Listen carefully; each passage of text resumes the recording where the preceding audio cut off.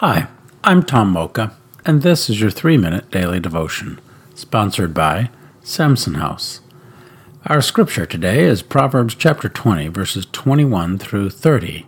I'll be reading verse 27 from the NIV. The human spirit is the lamp of the Lord that sheds light on one's inmost being. Let's ponder that. I recently attended an adventure film event called The Tundra Tour by Yeti.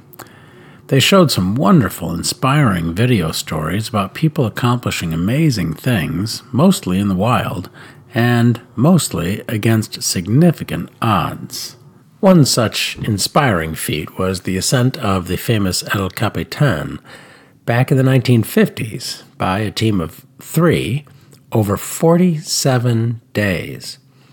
Recently, the iconic cliff was conquered by Alex Honnold in under 4 hours, without ropes.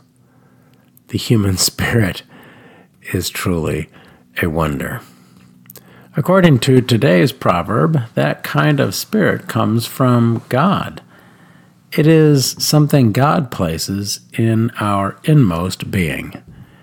That said, the human spirit is more than a passion for adventure. It is our connection with God.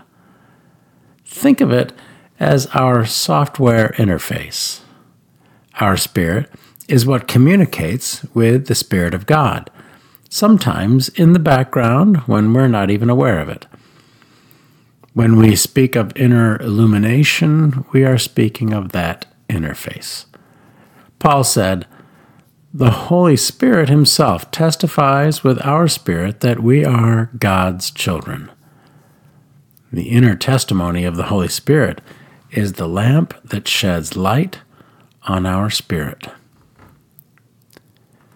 How can we pray about that?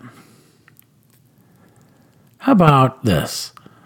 Lord, I don't want to live in the dark.